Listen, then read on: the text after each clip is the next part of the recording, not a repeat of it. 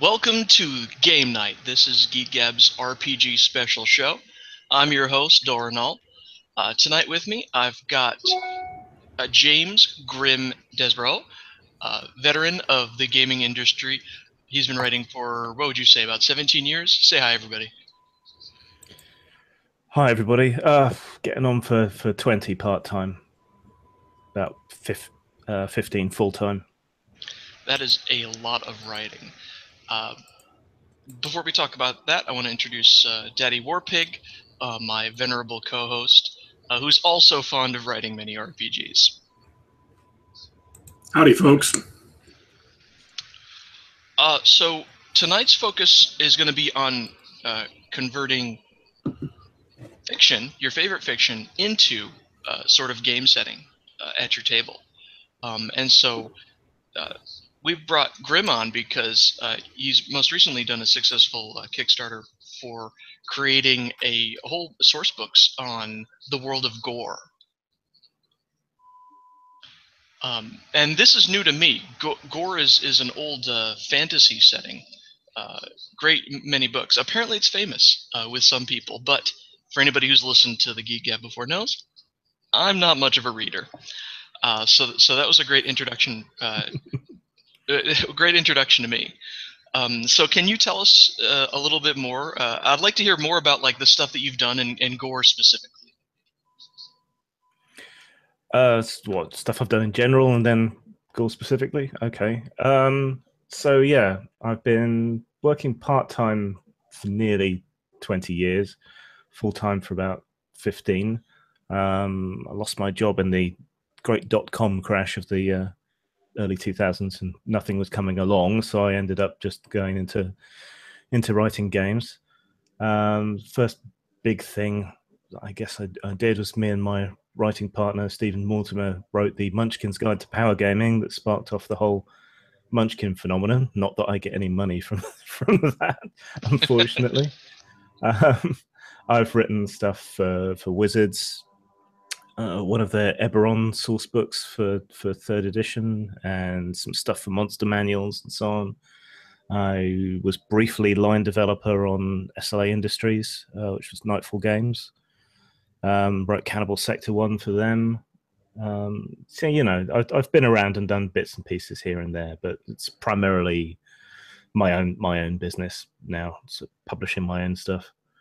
As regards Gore, I'd often thought that it would make for an interesting RPG, and if you go searching online, you'll find discussions going way back about turning it into an RPG. It's said that Dave Arneson was inspired in part by Gore, and things like some of the animals like Tarns and so on show up in early D&D source books, and different kinds of slaves and things for sale in early D&D books as well, things like that. So, you know, it's got a long pedigree, but it's never had its own game. There was an attempt to do one that was a D20 version, but that kind of fizzled. The property kind of seems to be cursed in a way. I mean, the films are terrible. There was an attempt to put out a comic that foundered because of Canadian censorship laws. And yeah, the birthing process of the game was pretty difficult as well.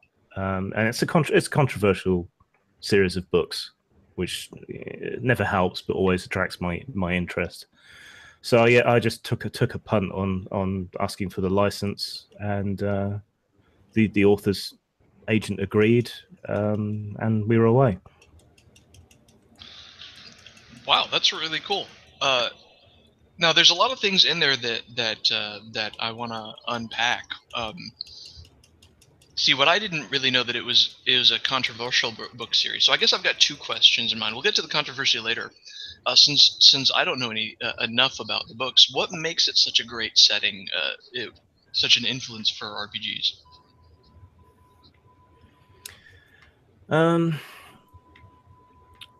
That's tricky. I mean, you described it as fantasy, but really it's kind of set contemporaneously to today, just on a different world. And it's always been set now when the books have been written, but they've been being written since the 60s and are still being written today. So, you know, that's one weird thing. I kind of tend to describe it as Barsoom meets Velikovsky. Because it's got a lot of the kind of sword and planet tropes, especially in the early books that we're used to. And lots of people are sort of really, really into the kind of pulp revival, or have been trying to be into a pulp revival in games. It's been a bit more difficult there for some time. And then at the same time, there's these kind of alien powers moving in the background, and there's more of a science fantasy element to it than a pure fantasy element. There's no magic. There's technology and strange creatures and another world. So it's got kind of secrecy, conspiracies, sword and planet, ancient aliens, all kinds of other weirdness kind of put together in a way that works, but grounded in some and good world building. And then sprinkled on top of that, you have all the sexual connotations and controversial elements. That sounds right up Daddy Warpig's alley. And I don't mean the controversial elements. He's sufficiently controversial on his own. But but we're big fans of the pulp revolution and what's going on, and the way it seems to sort of dovetail with the old school revival that sort of I've been looking into lately, where people are bringing in all sorts of old and new influences into their games, and really making their games their own. Yeah, that's interesting. I mean, that's always the way D&D used to be. You'd go from one player group to another, and you'd be playing practically an entirely different game. It was all very much about customization and drawing on all kinds of different influences. But pulp has had a hard time really taking off in tabletop. It's interesting you draw comparisons to the OSR.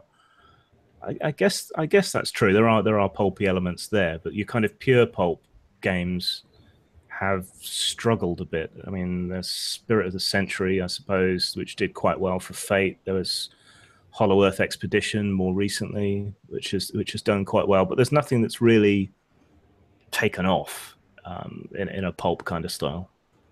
Yeah, the closest one in my experience was, I would say, Savage Worlds. It made as sort of a quick and dirty convention style, whatever genre you're playing in, just wing it.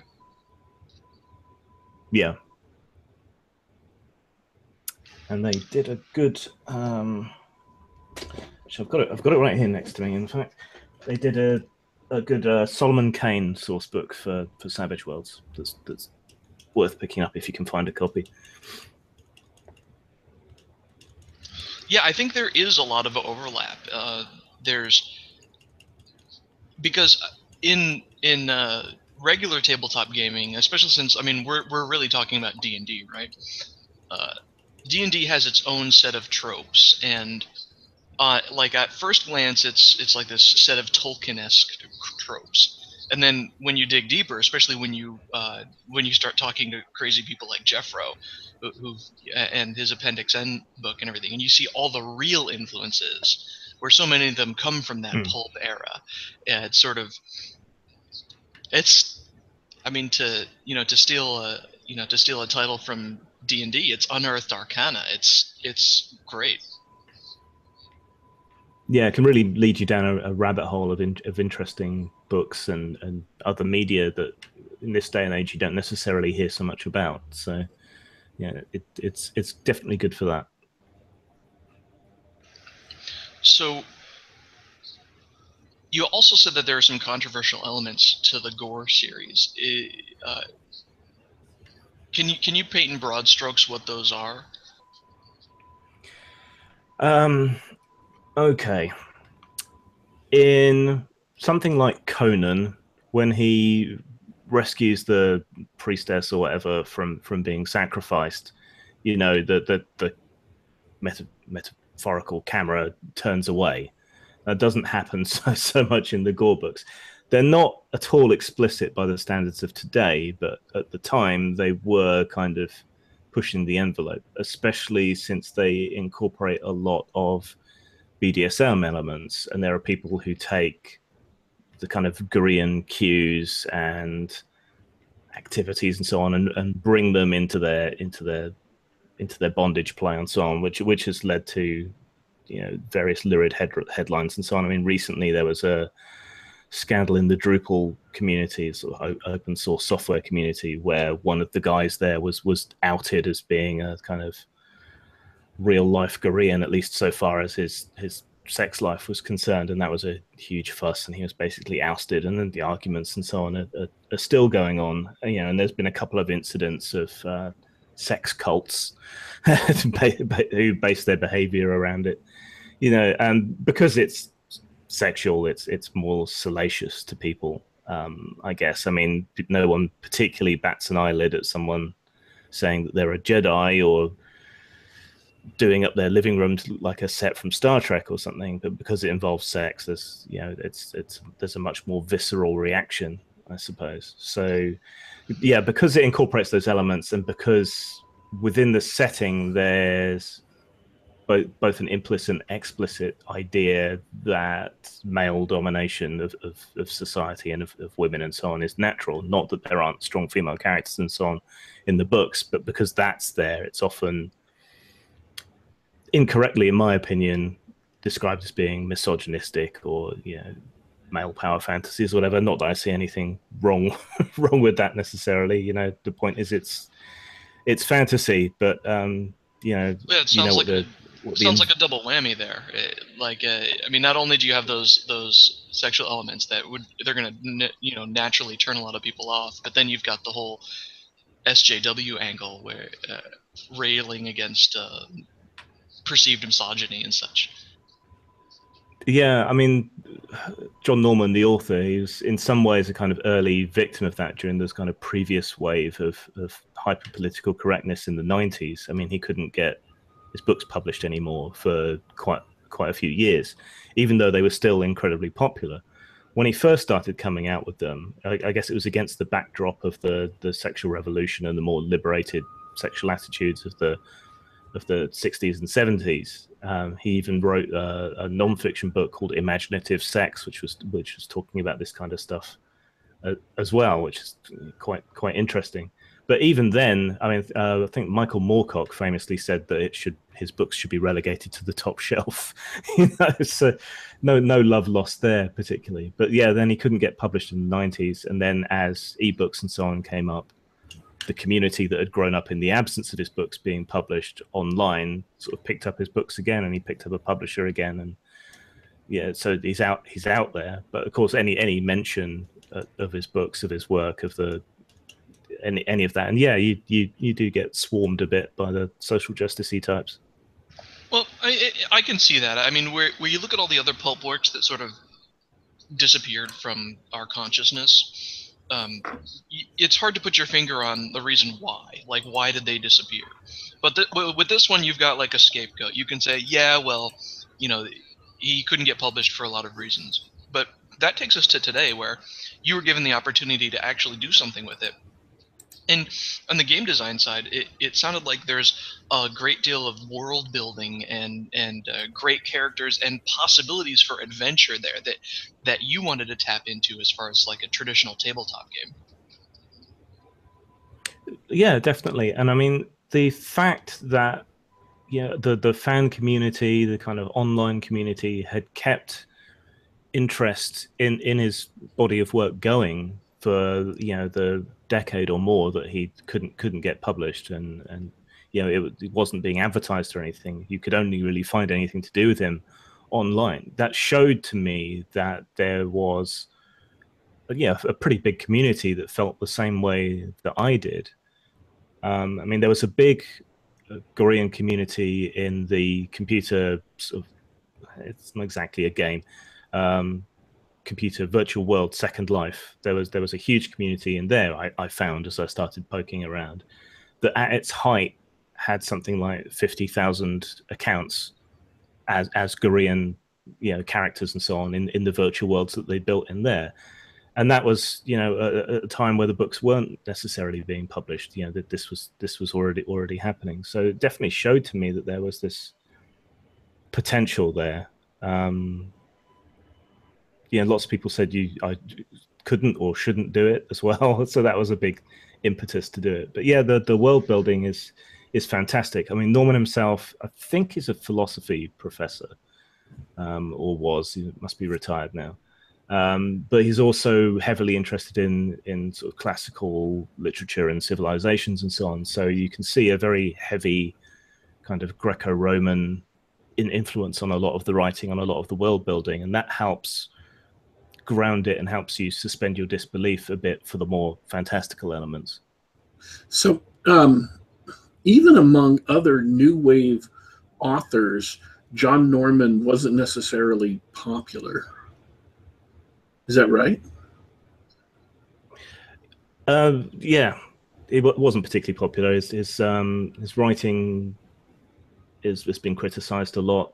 It can be unwieldy, but it's still fun. I mean, people criticize Lovecraft's writing, and he's still massively popular, though he has the advantage of being redeemed by being dead. I think that helps when you have controversial views or are seen as having controversial views.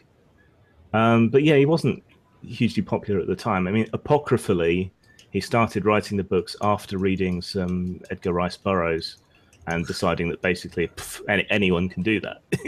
So, yeah, I don't know whether that's true or not, but that's the story. He wasn't particularly well regarded.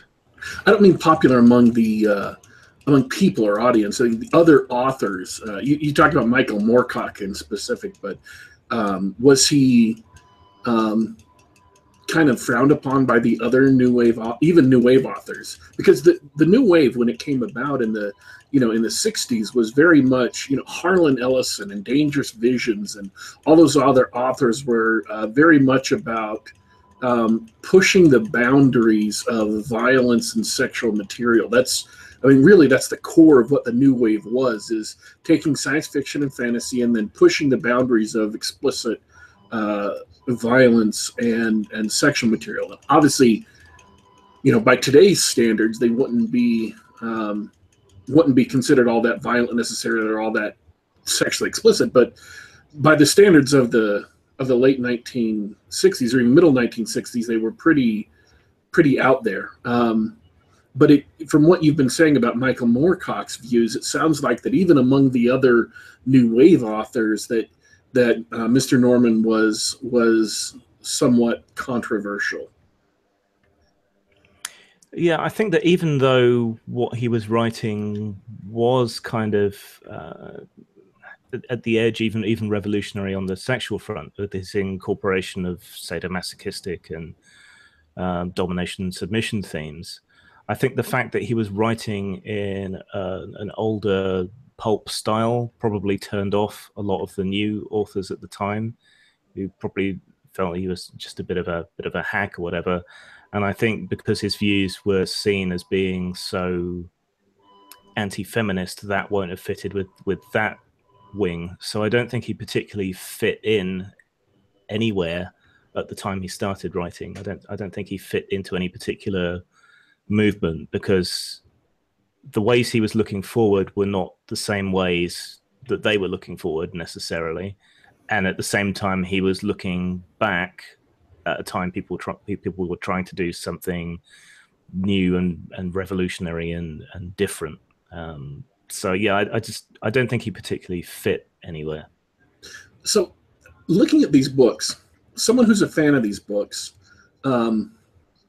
I can very easily see people, and this happened with as you pointed out with Barsoom and the other books, those spawned inspired countless people who went on to be writers and astronomers and worked for NASA, and engineers and all sorts of people got into science and science fiction because of the Barsoom novels.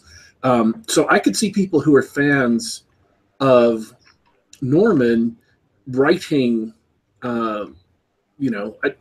not necessarily pastiches, but writing works that were kind of inspired by him the same way he inspired Barsoom. I can see fans of his wanting to make movies or teleplays, audiobooks, whatever. What is it about these books that makes them apt for a tabletop role-playing game? The thing for me that makes them work for tabletop is that it's already a layered story, and the world is so well put together. I mean, that's the one thing I don't think anyone can really fault Norman on, in that his vision of the world. I mean, over 34 books, you can't help but get a strong vision of what the world is and what it's like. And that's important, being able to place yourself in a world. And then because it's divided into city states that are factionalized against each other, there's room for plenty of intrigue. So you've got that kind of level. There's banditry and so on. You can deal with it at that level. There's plenty of exotic animals and so on. There's all kinds of different cultures there. One of the key features of it is that a lot of the cultures on Gore are transplanted from Earth. So you'll find a Native American culture that was basically been lifted out of America during the kind of colonial era and the expansion west and so on. They've basically been lifted up and rescued by these interventionary aliens, brought to Gore, dumped on a plains area, and then have adapted there without being interfered with. So yeah, you've got cultures like that everywhere, and you've got these fantastical beasts, and you've got all the intrigue and so on, and the adventure between the cities, and then behind all that, you have this layer of intrigue between two warring alien powers, operating, behind layers of conspiracy and secrecy, and vying for control of that world and Earth and the solar system. So there's all this stuff going on in the background. So you can play it at all kinds of different levels depending how you want to interpret it. Now, I don't think we've mentioned it so far on the show, and I haven't read the novels. I have read about the novels. So if I make a misstatement, please feel free to correct me. Gore itself, the planet, is a counter Earth. That is, it's in the solar system on the opposite side of the sun from Earth, so we can never see it directly, and can't. So nobody on Earth knows it's there. Am I wrong in that? That's my memory of it. You're 90% right. Okay. Yeah, it orbits on the exact opposite orbit of us. It's got slightly less gravity. The secretive aliens called the Priest Kings, who control it, use the sun to basically hide it from us. And they have technological means as well, and they have gravity control. So it's implied that planet was brought to our solar system from another solar system, just kind of inserted in at some point. Now, it's heavily implied in the books that there are forces on Earth that know about all of this.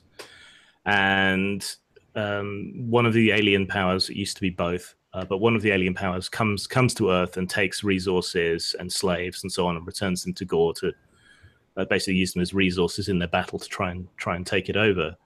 And it's heavily implied that various corporations and governments and so on are in on this and basically allow it for one reason or another. I mean, maybe there's a trade in technology or something else going on, but it's heavily implied that there is huge corruption at the kind of higher echelons and deep state of various nations on Earth that know what's going on.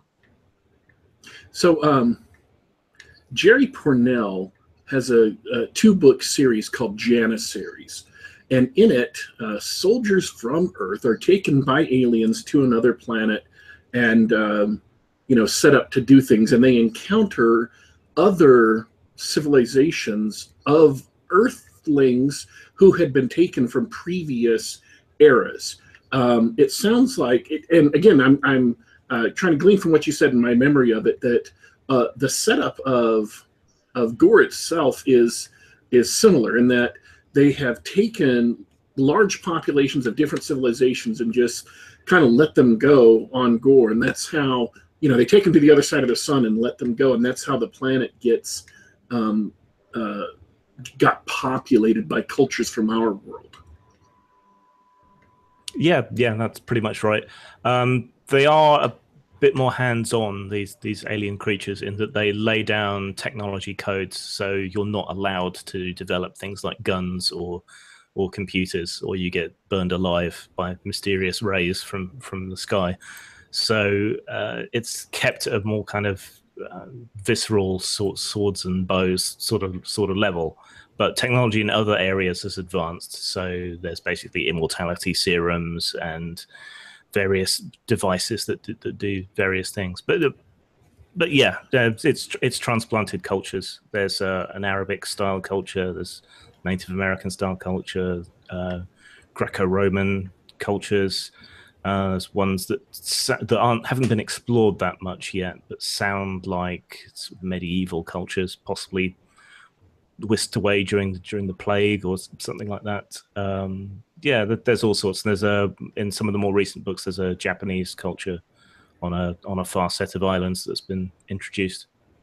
Here's the ironic thing about the Conan novels. Edgar Rice Burroughs created a forgotten history of Earth and placed a bunch of different cultures in this forgotten history. But what he really did was he structured some of the pirates after after classic Caribbean age pirates, and some of the other pirates after corsairs.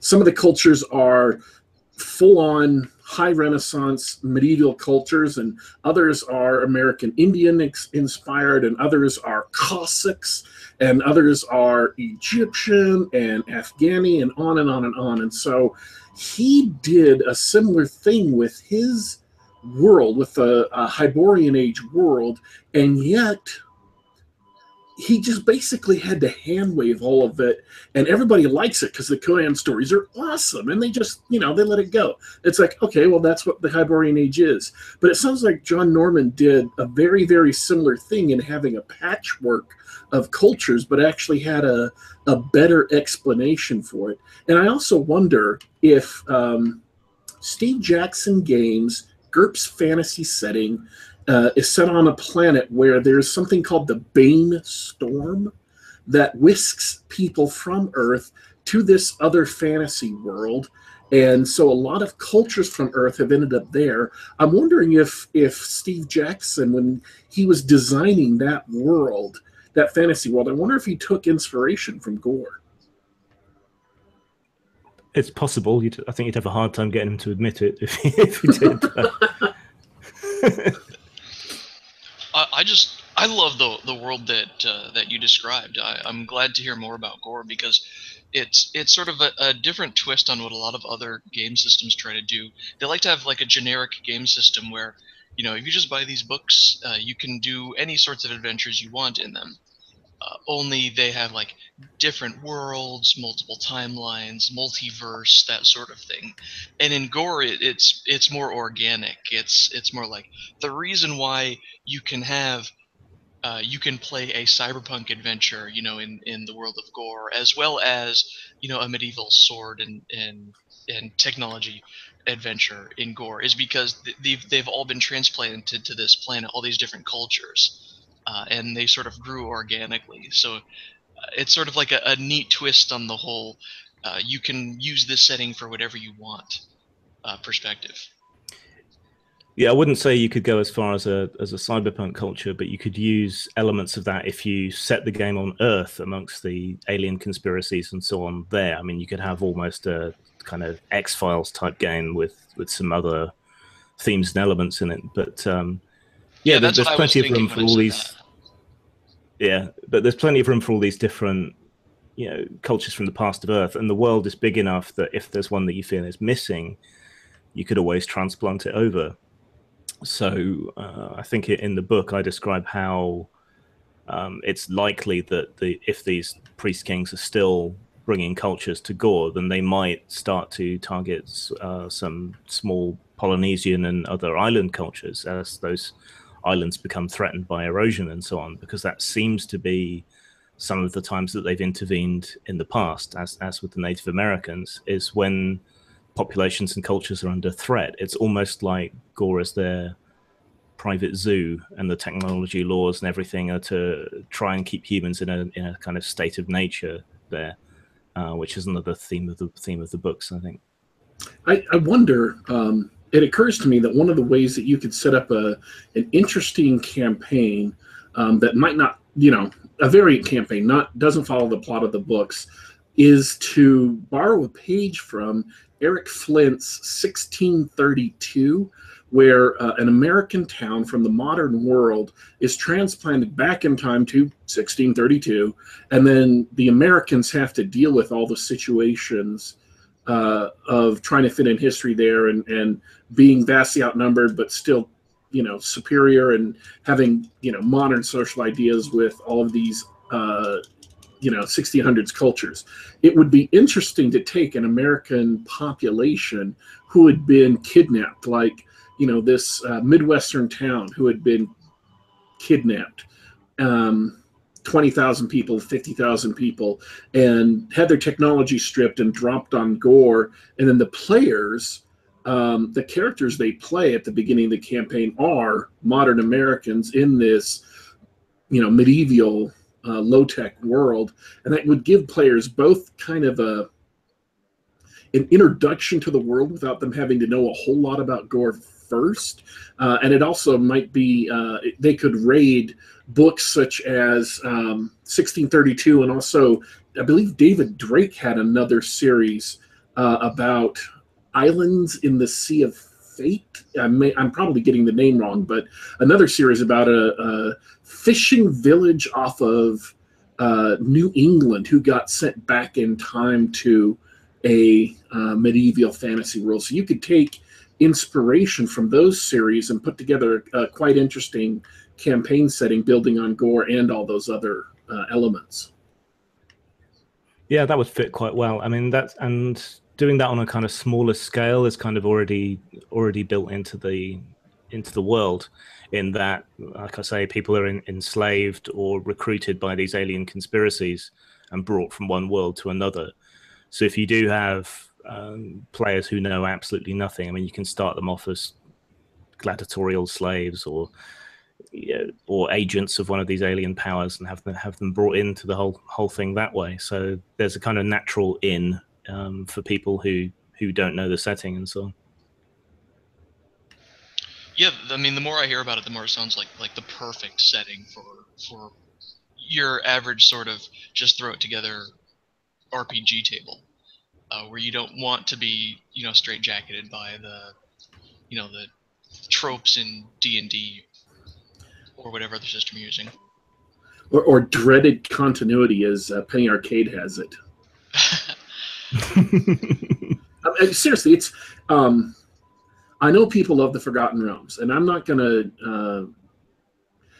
trash the Forgotten Realms in and of themselves. They're not to my taste, but that's fine. People can love them.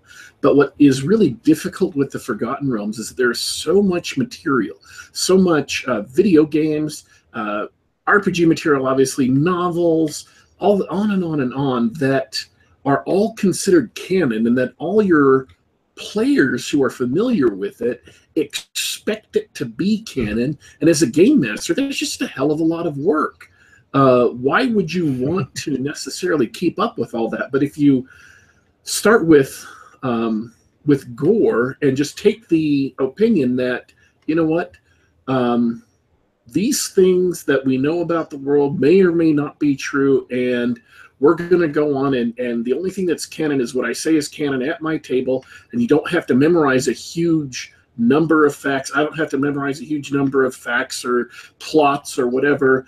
But at the same time, we're going in the spirit of, this world controlled by aliens. It's low technology because they deliberately keep it that way. And there are all these cultures from Earth. You could take inspiration from Gore and make a pretty compelling homebrew setting that is Gore-like without being an exact copy, which is something that is almost impossible to do with Forgotten Realms.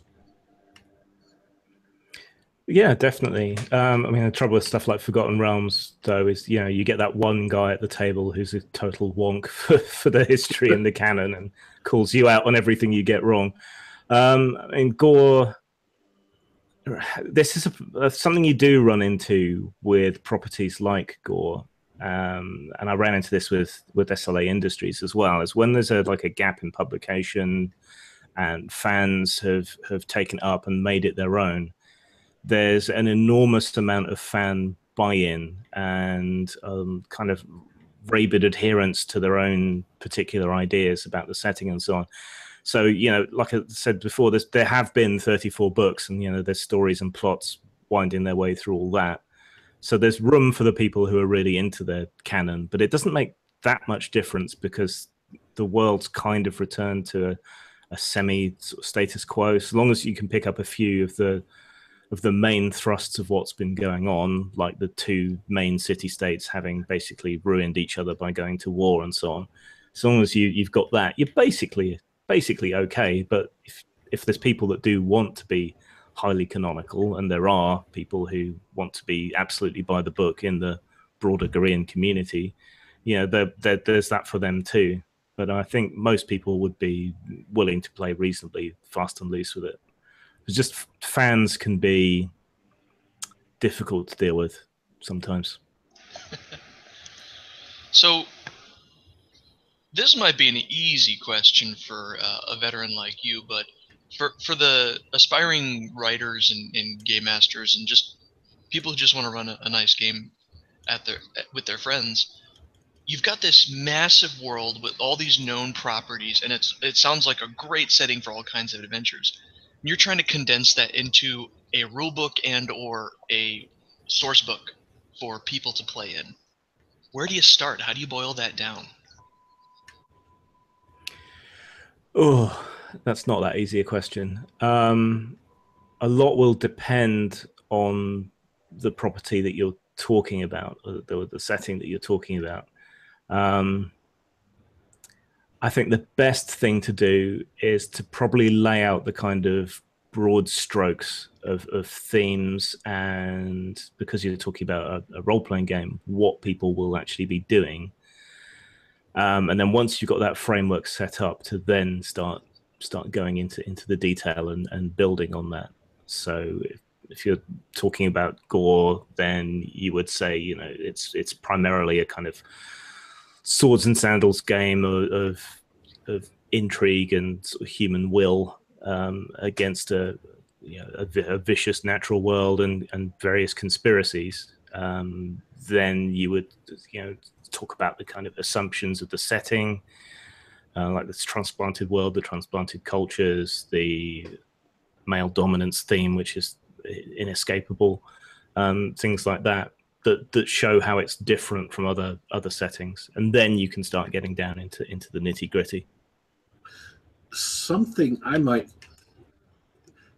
when approaching a property like that, one of the things you might begin to do is understand the property, so you know what people who are going to come to it would expect in the terms of play at the table. That is, what kind of adventures they would expect from it. And you don't have to follow that slavishly, but obviously you want to understand that pretty thoroughly. And then if you're talking about zeroing in on an area to start with, pick areas of the world that are particularly conducive to those kinds of adventures, or just role-playing adventuring in general. I mean, let's say you've got two societies in a world, and one of which is rigid and dictatorial, and people have very little choice about what they're going to do in life, and they're kept in this guild, and there's very little opportunities for people to just go out and randomly get involved in adventures. Or you have another area that's maybe a frontier area where there is a lot of chaotic situations where people are encouraged or allowed to go out and do their own thing and can profit from it monetarily or in terms of gaining social position. Now, if you look at those two different societies, the second one is far more conducive to traditional role-playing adventuring. I'm not saying you couldn't run a campaign in the first one, but it would definitely be a highly unusual campaign that would tend to be for the tastes of a smaller group of people. And so if what you're doing is creating more adventuring friendly, you would want to start with at least detailing the second area, and then if you're going to expand it with a source book or something, then go back to the first and have that be a place where it's assumed people can visit, but it's not going to be the primary area of adventuring. And that's why, if you look at, I'll give an example of Shadowrun, started in Seattle. because Seattle is a very friendly city to shadow running, whereas a place like Quebec is really, really hostile to the kinds of things that Shadowrunners have to do, or the Native American nations were really hostile to Shadowrunners. And so those are places that you would go for a change of pace, but they weren't a core area to adventure in. Mm. Yeah, so the world in Gore is fairly stratified and socially constrictive. So, you know, you've got free citizens and slaves. The slaves don't have that much autonomy at all. The free citizens are organized into castes and clans and various things that kind of set their role, sort of know your place and duty. So my kind of standard conception for the game is that players will be something at least slightly outside those norms. So my assumption for the adventure supplements that we've put out already is that they are at least one step removed or whatever, but working for one of the alien powers. So that gives them more freedom to move around and do other things. But there's other opportunities as well. Some of the cultures are more open and less stratified and move around more. There's a pirate city called Port Car, which is probably one of the strongest cities in the setting now. It's much more loose and open, more opportunities there. So, yeah, the idea holds, but in terms of Gore, it's more about who has the latitude to do this for sort of subculturally or within their role in society, rather than a specific geographical location per se. But otherwise, the analogy holds. So if I'm understanding you correctly, in a traditional fantasy game like Dungeons and Dragons, the players have a ton of latitude because they're far more powerful than everybody else, and they're usually operating outside of like civilized society. But a game in Gore isn't necessarily about what you can do to resolve the conflict, but like what are the consequences? How do you get at someone or a way to resolve a conflict without maybe drawing the attention of the aliens or your enemies or the local powers or what have you? Is that accurate? Yeah, that's much more accurate. I mean, you might encounter wild beasts and so on, but by and large, the majority of any conflict is going to be with other people or other, you know, intelligent beings, you know, schemers, rather than pure brute force. So you have to be a bit more intelligent and careful, and you're not really going to be doing a lot of dungeon crawling. Yeah, I was gonna ask because I hadn't yet got the feel for what type of game this would be. So when you set out to write it, it sounds like a world where you could do some sort of dungeon crawling, but there's lots of different other types of adventures you can do. So did you pick one type of game style and stick with it when you did this? Yeah, the assumed game style is one of sort of cloak and dagger and move and counter move.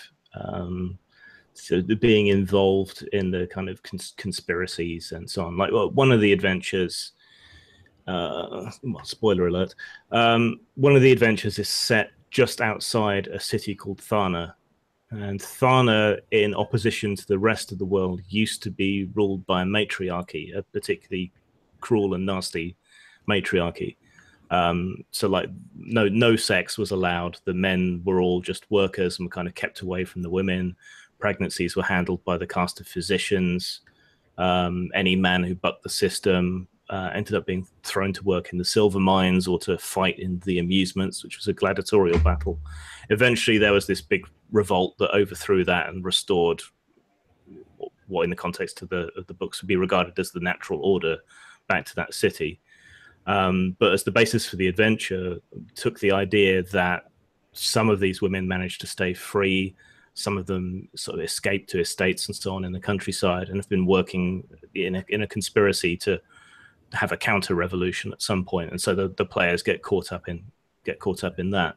So that's a kind of example of the way that drawing on the source material, directing people towards a kind of conspiratorial sort of cloak and dagger style of play, but within that broader social context. I mean, that adventure really brings a lot of the themes of Gore together: slavery, freedom, position of free women in that society, gender relations in that society.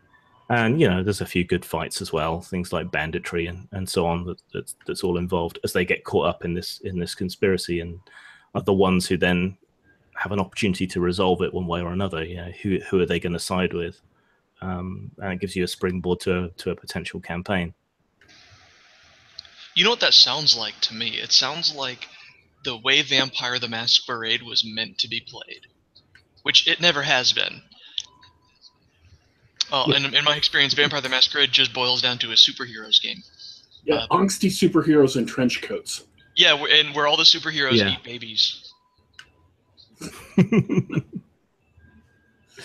Yeah, you can play it very political, but I mean, if you go back to the books, it's kind of there's that going on. So like the protagonist will get some kind of mysterious clue or message leading him to some kind of conspiracy, and behind that conspiracy will be one of the alien powers.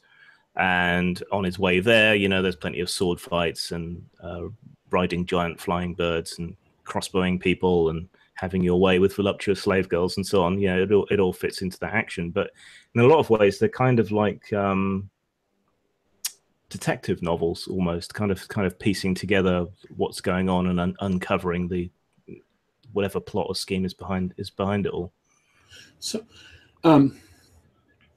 let me ask you a question about. I'm assuming you designed your own system for this game. Am I wrong? I adapted the OpenD6 system, okay, which just seemed almost tailor-made to fit really with what I needed. OpenD6, which is West End Games' system that was originally for Ghostbusters and then Star Wars, and then was open source under Eric Gibson's ownership of West End Games. Yep. Dang, Encyclopedia Warpig over here. Yeah, the fact that it powered Star Wars originally was one of the big reasons I chose it.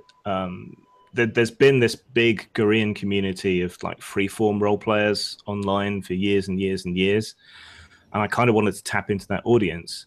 But when it comes to pen and paper RPGs, a lot of them are total noobs.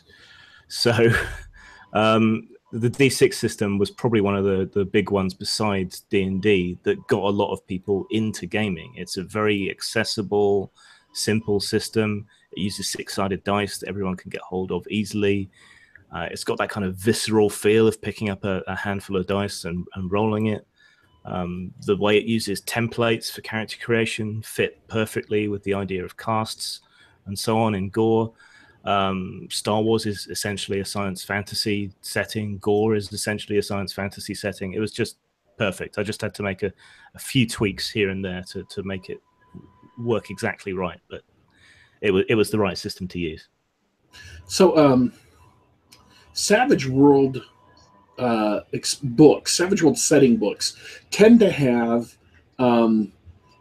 assume that you're going to use basically the entire Savage World's rules as written, except for, there's 5 or 6 pages at the beginning with new edges, some new mechanics and things like that to ease your transition into this specific game world. Now, I haven't read your book, and I apologize. I'm making a lot of assumptions here. I assume that you included the D6 system in your book and then also integrated your tweaks. But would you say that the amount of tweaks is roughly comparable to a typical Savage Worlds book? I have a few Savage Worlds books, but I don't particularly get on with Savage Worlds as a system, which is weird because I really liked Deadlands, which it's derived from. So I can't speak particularly to Savage Worlds. I did put the whole system in the book, again, because I'm figuring, new players will be attracted to this game. And I wanted everything to be there without them having to faff around. And so I just incorporated the few changes into the game. I mean, the changes are basically just a slight variation on how the dice rolling works, so that there's an extra dice that can do really well for you. Like if you roll a 6, you keep rolling an add-on. So I've tweaked that slightly. So if you roll a 1, it takes away, and you can keep rolling and taking away. So that expands the possibility for great success or great failure a bit more, which is a bit more in keeping with the kind of pulp adventure-y feel. And I changed the way the health system works, because none of the standard health system mechanics really worked for me. I wanted to keep it simple for accessibility in terms of hit points, but I wanted to make it slightly more complicated to represent wounds and so on. So I kind of went with a half and half system, a bit similar to 4th edition D&D, where you drop below a certain amount of hit points and you take penalties, but it's simple and that's it. But those are really the only tweaks I made. How big of a player base did you have for playtesting? I ran scenarios at a couple of different conventions, once a day, 3 days, and then I had a couple of, so that was 6 groups of 6-ish people, so 40 odd people. And then I had a couple of groups do some playtesting, who I never met, just random people online, basically. So playtesting wasn't that important for this game, because the D6 system's been around for ages and people have thrashed it around a lot, and we know what works and what doesn't. So it wasn't that essential. But I guess in total, maybe 60 people got to play it before it was ready and out.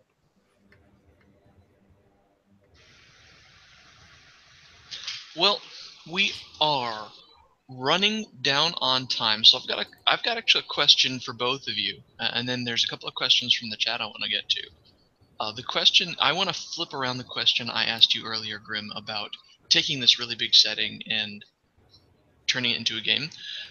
What you've got your weekly game or your bi-weekly game, and you've got some great new material that you want to incorporate. You already have a game style, in other words. So how do you adapt just whatever piece of fiction that you've been reading, maybe it's a TV show you saw or whatever? How do you easily adapt that to your weekly game? There's way too many factors to give a definitive answer on that. I mean, if you've got a game that hops around and travels a lot anyway, then it's relatively easy to drop something in. You can just have them stumble across something or enter a particular area that's suited to that idea. I find the best thing to do with that kind of inspiration is to take not just one thing that you've read or one thing that you've seen, but take a couple of things and then kind of wedge them together into a Frankenstein monster. And that way, even though you're ripping off 2 things, nobody can tell because it seems like something new. That really kind of minimizes the risk of one of your players having seen or read the same thing and figuring out what you've nicked your ideas from. If you're not traveling around, it can be more difficult because then you have to make the plot come to them somehow. And usually when you're taking an idea from a book or a film or a TV show or something, in the process of setting up that world or setting up that scenario, that's effectively traveling within that narrative to somewhere new. So it's difficult. What I would tend to do myself is to just note down the ideas and then spring them on people when it fits, rather than trying to wedge them in. That way you get a more kind of organic game growth, and you've got a stockpile of ideas set aside for when you run dry. So it sounds like you'd break it down into different parts that you could use. Like you wouldn't take it as a whole or anything.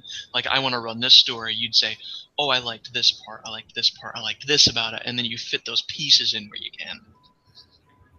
Yeah, or maybe the story structure or the twist or something like that. Yeah, and just take the bits that you like and then stitch them together into some unholy crawling creation later on.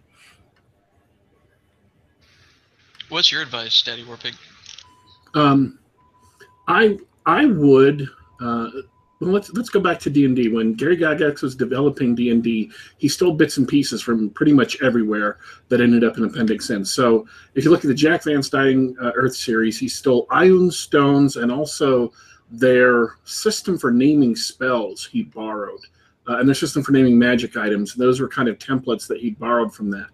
When you're looking at a fictional work, you have one of two choices. You can either try and make a whole campaign around it. So if you really, really love Supernatural, the TV show Supernatural, you can make a whole campaign about playing monster hunters in the Supernatural universe, and that way you just take everything.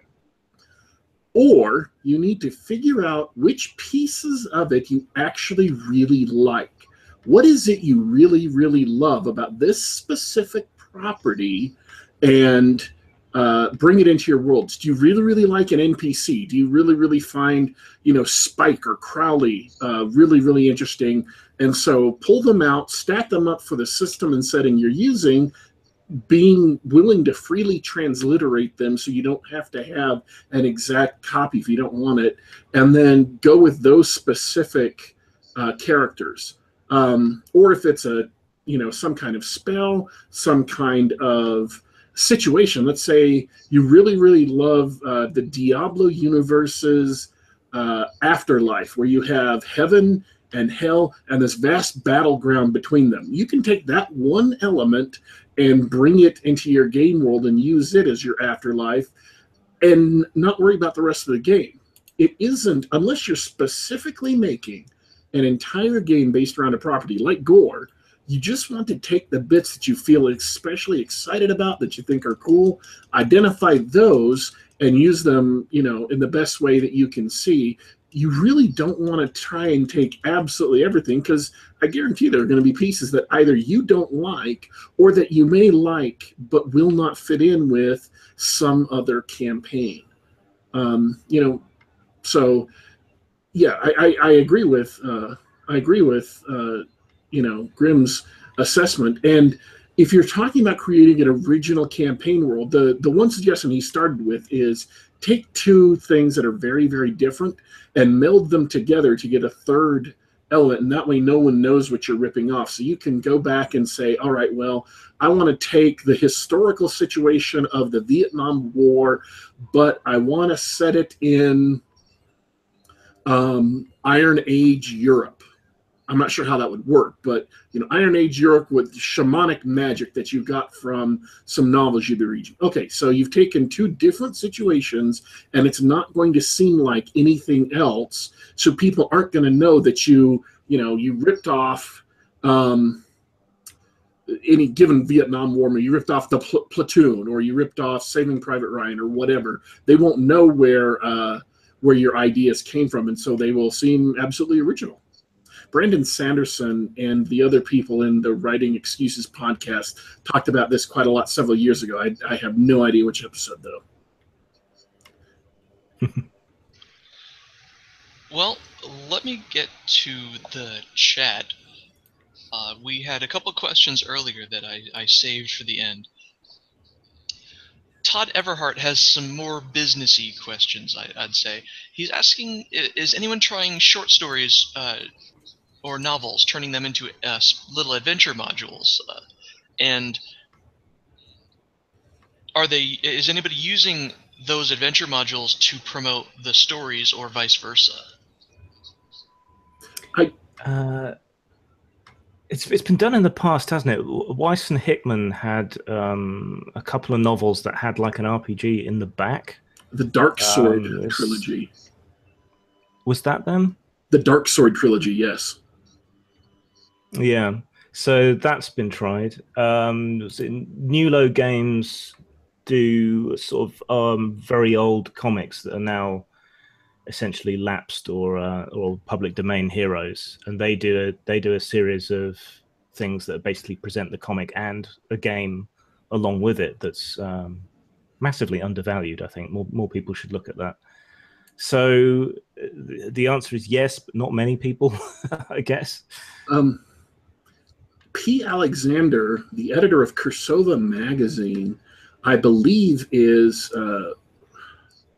he's doing something with what they call one-page dungeons or one-page adventures, and some of the stories in his magazine, but my memory is really, really fuzzy on the discussion because I wasn't paying real direct attention to it. I was reading through it as I was getting to some other point. So If I've completely misconstrued his intentions, I apologize. But I remember him and Jeffro and some other Pulp Revolution people talking about it. The point they made is your ideal pulp story should be able to serve as a template for an adventure without much, adaptation at all. Especially with OD&D, you just stat up the monsters and go. You shouldn't have to do a whole lot of game design work. You should be able to just write it up as conversion notes and then run with it. Yeah, it's funny actually. I've noticed over the years that a lot of the best game sessions that I've run have been partially ripped off from kind of straight to video bad science fiction and horror films. Which is kind of the film version of pulps in a way, I suppose.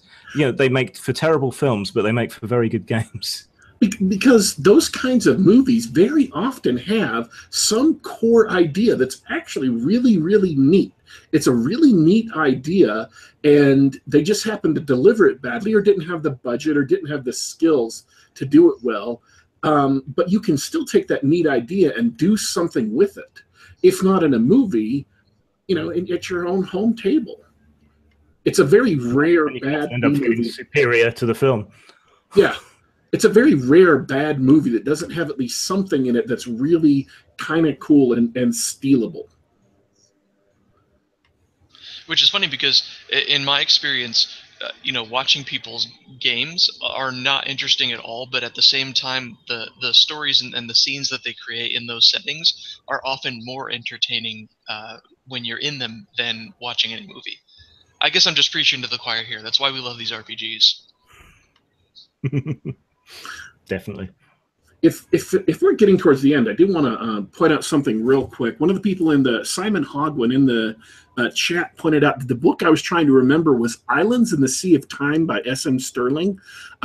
Village was a whole island of Nantucket, which was set back in time to the Bronze Age. So I got several details wrong, but I Encyclopedia status revoked. Yeah, I was in the general vicinity. You're demoted to Bluffer's Guide. Yeah. All right. It's been a little over an hour. It has been a great chat. I'd like to give you guys the last word here. Anything you want to say, Daddy Warpig? Lots of things I want to say, but I can't say at this point in time. So we'll see what's happening in 3 or 4 or 6 months. Fantastic. I'm really looking forward to hearing that. And Grim, I know I mentioned that you've been a writer for a long time. Whatever you have to say, if you want to plug your links and things, I've already got the link to your WordPress account on the notes. Anything you want to give a shout out to, we'll also put in the notes for everybody who's watching this later on YouTube. Sub to my YouTube channel as well. Buy Gore, buy the rest of my books. I'll give you links. Link to my blog, and from there you can find most things that I do. And I'm still crowdfunding a sort of history of Gamergate book. It's funded, so you're going to get something. I've started writing it, but if anyone wants to back that or get in early for a cheap copy, when it's finished, you can do that still. Those are the main things I'm doing at the moment. Oh, that's fantastic. And it was a pleasure having you on. I know that it's really late for you over there across the pond, but it's been a pleasure. Anytime. Fantastic. Well, this has been Geek Gab Game Night for Thursday, May 15, 2027. Great thanks to my two guests, Daddy Warpig and Grim. If you want to listen to us or catch us later or check out all our other episodes, you can find us at youtube.com/geekgab. Audio has been uploaded to SoundCloud and iTunes and just about everywhere else where you can get free podcasts. You just have to search for Geek Gab. That's it for tonight. Have a good night, everybody, and game on.